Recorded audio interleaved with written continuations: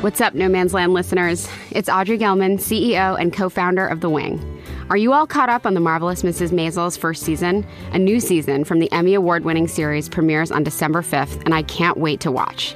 Now I'll turn it over to our host, Alexis Coe, who certainly knows a thing or two about women who are too bad for your textbooks.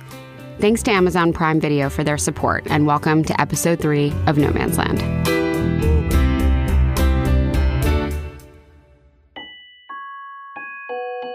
Ida B. Wells was the most famous Black woman during her lifetime, which is remarkable because America was really doing its best to silence, reduce, and impoverish Black women. And yet, Ida refused to do just about everything that was expected of her. In the 1880s, when a train conductor tried to remove Ida from a car he claimed was reserved for white women, she bit and fought him. And when that didn't work, she sued. When she won her suit against the railroad, they printed a headline, "Darky Damsel Wins Suit."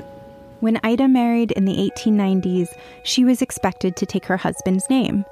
But instead, she hyphenated, using Wells Barrett at a time when few women did that. And she continued to publish under her maiden name.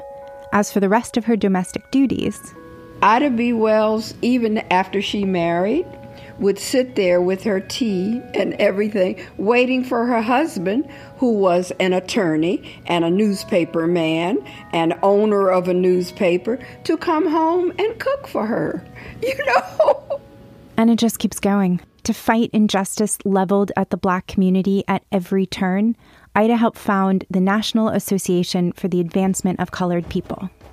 When white suffragists told her to march at the back of the line, she went straight to the front, and she organized one of the first Black women's clubs to fight for enfranchisement.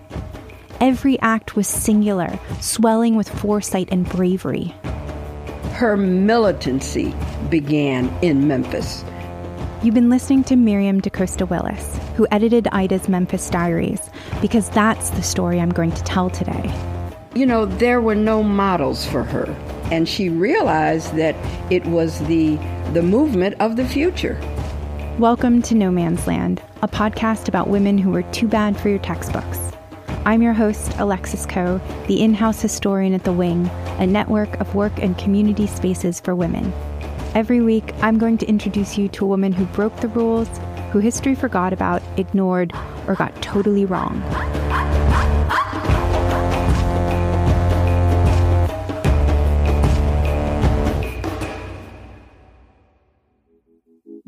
At the age of just 29 years old, Ida B. Wells experienced a revelation that changed the course of her entire life and put her life at risk in a racist southern city she threw into upheaval. Although you'd be hard-pressed to find a trace of it today, where it actually happened, in Memphis, Tennessee. The Ida B. Wells historical marker is downtown. It's on Beale Street.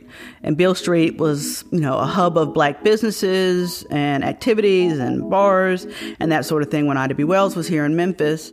Wendy Thomas, a journalist in Memphis, is describing the Beale Street that Ida knew. It had everything. Churches, beauty salons, dentists, tailors, and the Free Speech, an anti-segregation newspaper Ida co-owned and wrote for. But then an urban renewal program in the 1960s radically changed the historic district. And what's left is, I believe it's next to a Wet Willie's bar, which just feels almost disrespectful. You know what I mean? To have the only marker in Memphis to Ida B. Wells, just feet from where you can get, like gallon-sized margaritas. I've been on Beale Street a bunch of times and I'd never noticed it, which is pretty crazy because as a historian, I live for that kind of thing. So we made a specific trip to go see it and found it's not really on Beale Street, it's right off it.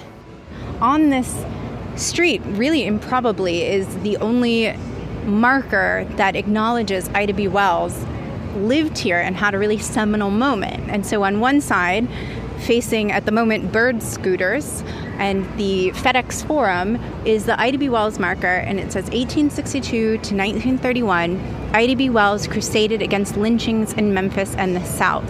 In 1892, while editor of the Memphis Free Speech, located in this vicinity, she wrote of the lynching of 3 Black businessmen, As a result, her newspaper office was destroyed and her life threatened. That is a very mild way of putting it. A note before we move on. We're about to cover a very dark period in American history in somewhat graphic detail. Thomas Moss, one of the 3 unnamed businessmen vaguely referred to on Ida's marker, had been the president of the People's Grocery, a cooperative he and 10 other Black Memphians co-owned, including a pastor and a carpenter. I'm Michelle Duster, the great-granddaughter of Ida B. Wells, and Thomas Moss was a friend of my great-grandmother's. He was well-known. He was a leader in the community. Thomas Moss and his wife Betty were Ida's closest friends in Memphis. On the weekends, they taught Sunday school at Avery Chapel. They became good enough friends so that she became the godmother of his daughter. And Ida and Moss saw each other almost every day. Moss was the Free Speech's mailman, a prestigious job that took him all over the city. So when he got to Ida's work, he'd bring her mail and word on the street. He knew what was going on, and I guess would even give her some tips about different news. So they were kind of like family. And that's significant. Ida was born a slave in Holly Springs, Mississippi, emancipated a few months later, but by 16, she was an orphan. Her parents and infant brother died in a yellow fever outbreak. She took care of some of her younger brothers and sisters, and it was a struggle. Trying to make ends meet, moving from boarding house to boarding house. So it's easy to imagine how much the Moss family meant to her.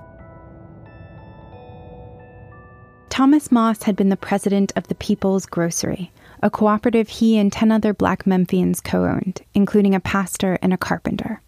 And the grocery was located in an area outside of the Memphis city limits, in an increasingly Black neighborhood known as the Curve, which already had a grocery run by a white man named William Barrett.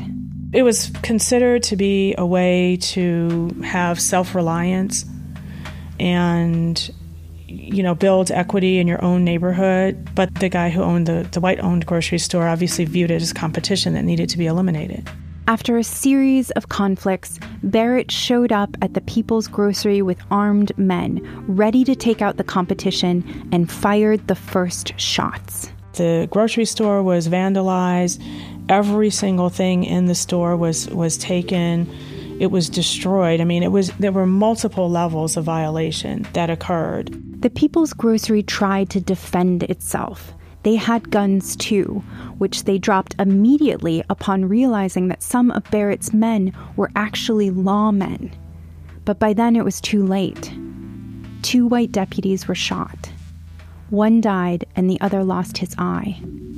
It's unclear if Moss was even in the store at the time, but the men who came to arrest him, among many others, weren't interested in the details. Judge Julius DuBose, a founding member of the Tennessee Ku Klux Klan, was assigned to Moss's case, and over the next few days consistently denied attempts by Moss's wife and lawyer to visit him. And then a mob of about 75 white men showed up at the jail. On March 9th, 1892, Thomas Moss, Calvin McDowell, and William Stewart were lynched. They were taken out of a jail cell and taken over to an empty field that was near a train track. They were shot, they were mutilated, they were murdered. It was a horrific act, and one that was not unfamiliar in the South. Between 1880 and 1930, approximately 3,220 Black people, most of whom were Black men, were reportedly lynched. Just try to imagine that your really good friends were murdered, and you knew that they were not criminals in any kind of way. Memphis's largest daily, the Appeal Avalanche, praised the lynching as, quote, one of the most orderly of its kind ever conducted. Likely because they had some help. In Ida's autobiography, she writes that there is a strong belief among us that the criminal court judge himself was one of the lynchers. And that's probably why there was no sign of a break-in. Judge DuBose had his own set of keys, and if he didn't bring them, all he had to do was knock. Nobody ever went to trial. Nobody ever was charged with any crime. So it was just a well-known fact that the people who committed those murders were still out in the community. Creditors shut down the People's Grocery and found someone willing to take it off their hands for 1/8 of its value. The buyer was William Barrett, the white grocer. And just like that, he restored his monopoly. Because that's what it was always about, Ida realized. Before Frederick Douglass or W.E.B. Du Bois would argue that economic terrorism was the root of lynching, it was about money and what it could buy. She put 2 and 2 together and figured out that it was economic. These were upstanding citizens, so everybody in the community knew that it was basically a form of terrorism. It's harder to control people if they actually have the means to take care of themselves. Ida wrote that Moss's death opened my eyes to what lynching really was, an excuse to get rid of Negroes who were acquiring wealth and property and thus keep the race terrorized. So if somebody's intimidating your friends and literally murdering them, I'm sure she was aware that if she spoke out, then her life would be in danger as well. If Thomas Moss wasn't safe from white terrorists, who in the Black community was? Definitely not Ida, an unmarried, 5'0" Black woman in the Jim Crow South. But she wasn't scared. Quite the opposite. The murder of Thomas Moss and his coworkers made her realize that every single case of lynching in the South had to be investigated. And that's what she set out to do. Ida wrote after Moss's death, "There is therefore only one thing left that we can do. Save our money and leave a town which will neither protect our lives and property nor give us a fair trial in the courts, but takes us out and murders us in cold blood when accused by white persons." And Black Memphians listened. About 20% fled the city while others made plans to. Every time word came of people leaving Memphis, Ida wrote, we who were left behind rejoiced. Business was at a standstill. Keep up the good work, she told her readers. And now, a word from our presenting sponsor, SAP, where we'll hear from a series of women who inspire us with their fearlessness and creativity.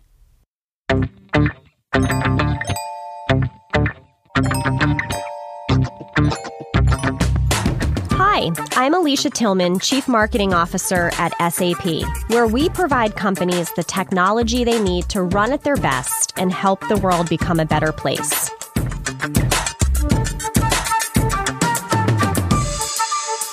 This time we'll hear from one of my own colleagues, Shuchi Sharma.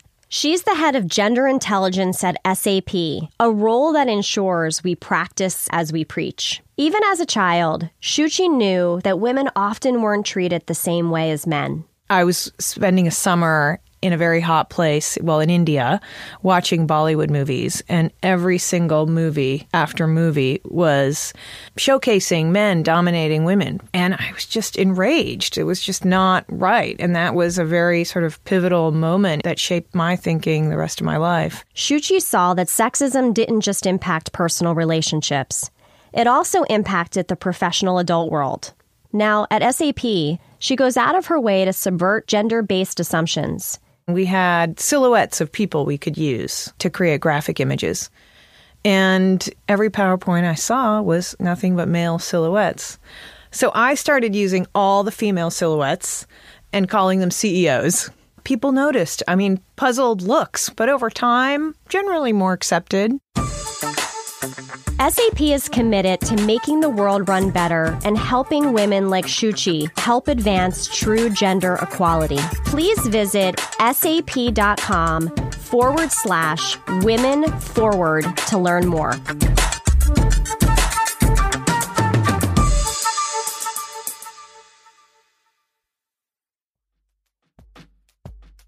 Everything that came across Ida B. Wells' desk at the Free Speech confirmed her theory that lynching was a form of terrorism, usually based in economics. And so she sat there, where she and Moss had seen each other on nearly a daily basis, and used the only weapon she had, her words.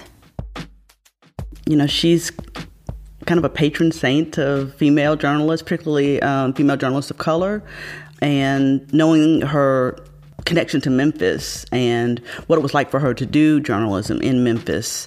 It's just particularly empowering. Wendy Thomas thinks Ida's views may seem obvious today, but in 1892, her editorials were literally the most provocative thing anyone, man or woman, could have said. Ida took a point of view, which doesn't seem controversial now, but maybe was then, which is, lynching is really a bad thing. And not having due process for these people who have been accused is horrible. And the motivations behind some of these lynchings are patently false. Ida forced white businesses and landlords in Memphis to recognize just how much they depended on revenue from the very same community they harassed and murdered with abandon. Within a month, the Appeal Avalanche, the very same paper which praised the lynchings as orderly, announced the city's court commissioners, while not seeking criminal charges, concluded the lynching was, quote, ill-advised, and set aside a year's allowance for Betty Moss. They hoped, though they wouldn't deign to say so, that this would quiet the free speech. But it had the opposite effect. Ida was not only encouraged, she was obsessed. You've got a black woman, daring to speak a very inconvenient truth to white people who don't want to acknowledge the very real brutality and cruelty and inhumanity that they're displaying in these lynchings. Ida studied the Chicago Tribune's annual lynching statistics, but she needed more than numbers. She had to talk to people in the South, and so she traveled to nearby sites of lynching parties, where victims had been shot, hanged, castrated, and burned. She often found the victims' families through newspaper articles and wanted to see if their accounts matched what the papers had printed. In Tunica, Mississippi, the Associated Press had reported that, quote, a big burly brute was lynched because he had raped the 7-year-old daughter of the sheriff. But when Ida went to Tunica, she learned that the girl was actually 17, not 7, which is a pretty big journalistic leap by the AP if they'd ever investigated the story in the first place.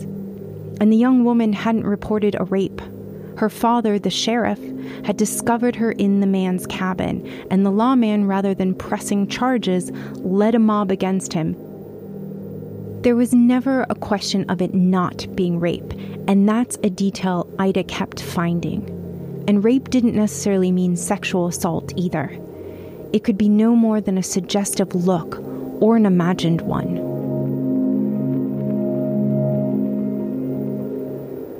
This is from an editorial that Ida B. Wells wrote in 1892.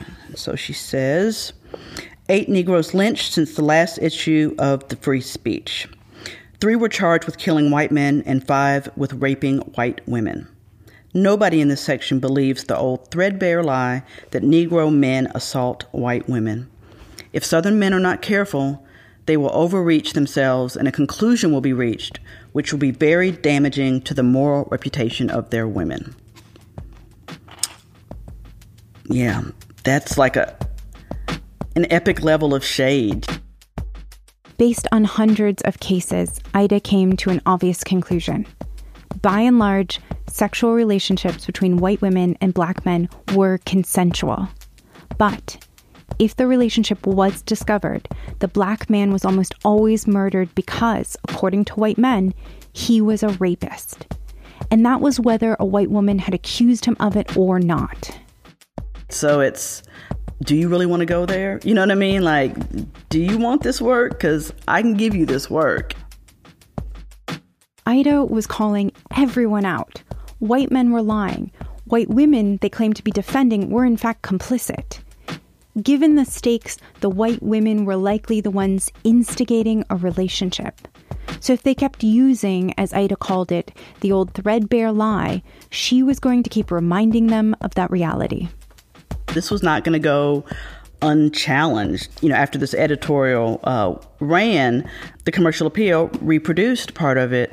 And I think this part right here that they published is very telling. And so this is what the Commercial Appeal published about Ida B. Wells' editorial. Quote, the black wretch who had written that foul lie should be tied to a stake at the corner of Main and Madison Streets, a pair of tailor's shears used on him, and he should then be burned at a stake. I've read this over and over again, and each time it is just as shocking. In response to words printed in a small black newspaper, a major white newspaper openly called for the writer to be publicly tortured and murdered. Talk about a lonely existence, having to chart your own path with content that you knew was going to make you even more of a target for violence in a community that already displayed an incredible appetite for that. The editorials rarely had bylines, and there were so few women journalists at the time, especially women of color, it never occurred to the white newspaper that Ida's editorial had been written by a woman. And so it's a he. They think this is a man, right? Because a woman couldn't have been that bold.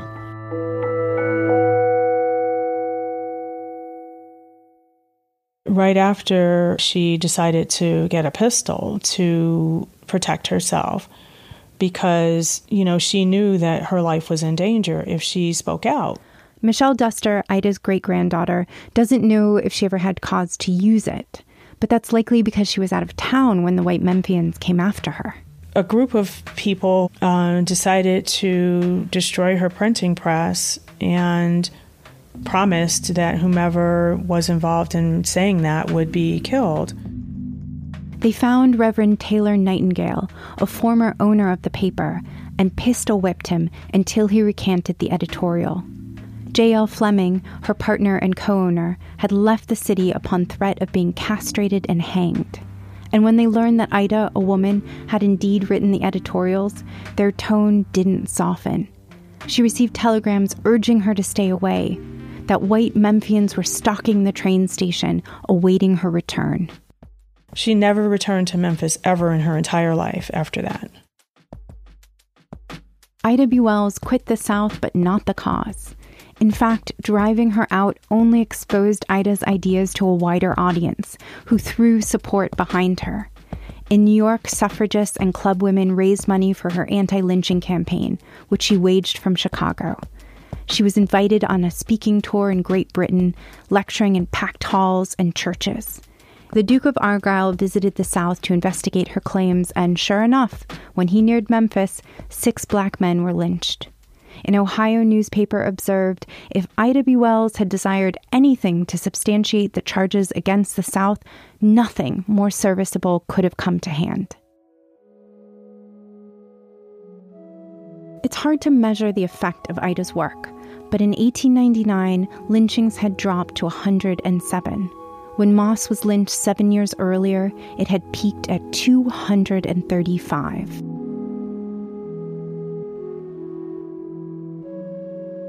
For a woman who lives such an incredible life, Ida has not received the recognition she deserves. Women, and especially women of color, have been marginalized in our collective memory, but in Ida's case, that's changing. Thanks to the efforts of her family, who published her work and helped raise funds for a monument. But that's in Chicago. What's truly egregious is that Memphis is full of monuments to Confederates, to white supremacists. Large, imposing sculptures, not historical markers that are easily missed by a historian who is always eager to find them. When Wendy Thomas worked at the Commercial Appeal, she had to pass a monument of Nathan Bedford Forrest, who was, among other things, a slave trader on her way to work. When the statue of Nathan Bedford Forrest was up on a main thoroughfare in Memphis, the most direct way to work at the Commercial Appeal would have been for me to drive right past it. But I took a detour because it was an affront to have to see that. It was a big middle finger to me as a black person in a mostly black city that the Grand Wizard of the Ku Klux Klan was towering down on this horse. Representation matters, especially in a city like Memphis where progress can feel glacial. To know that Ida B. Wells was a short brown woman like me, speaking this incredible power, is inspiring. And so when I'm writing stories or facing a lot of backlash for things I'm saying, challenging the status quo, suggesting ways it could be completely dismantled, I take solace in knowing that I'm not alone and knowing that if Ida could do it, then I can do it.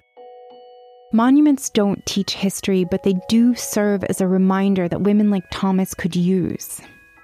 So if I'd driven past a monument of Ida B. Wells every day on my way to work at a newspaper that was mostly white and run by white men. I think it might have made me even more outspoken than I was. And maybe somewhere in there lies the disincentive to do that, right? And so maybe the people who could write a check today for that monument don't want any more outspoken women journalists in town. They don't want some of those basic inequities and exposing the people who profit from those inequities. Why would they want that? Like, that's not in their best interest. And so maybe making her invisible in some ways or barely visible, that makes sense for them. That's a good thing for them. But that's getting harder and harder. All over the country, women have embraced the legacy of Ida B. Wells. And even in Memphis, there's perceptible change.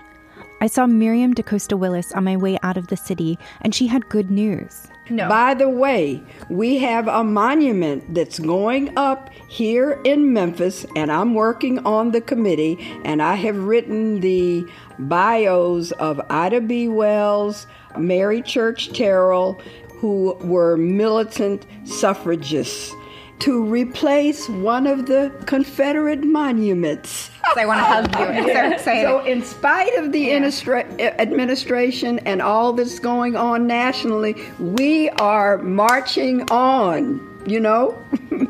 Yep.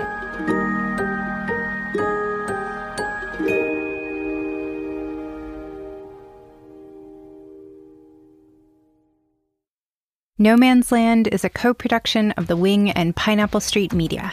This episode was written and hosted by me, Alexis Coe. Our executive producers are Audrey Gelman, Deidre Dyer, and Jenna Weiss-Berman. No Man's Land is produced by Ann Hepperman and edited by Diane Hodson. Cameron Mesereau composed the music, and her band Glasser wrote the theme, with additional music from the band Lullatone. Special thanks to Wendy Thomas, Miriam DaCosta Willis, and Michelle Duster, Cynthia Pimental, Leela Day, Maddie Sprung-Kaiser, Dina Kleiner, Melanie Altarescu, Laya Garcia, and Diva Pardue. To learn more about Ida B. Wells, read books by our guests.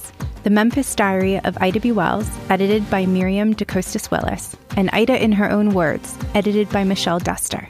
If you're interested in women's focused workspace and a place to hang in New York, LA, DC, San Francisco, Chicago, or London, consider The Wing. Apply for membership at www.the-wing.com. Next week, we look at the women who fought to convince the world that homosexuality was not a mental illness. Thanks for listening.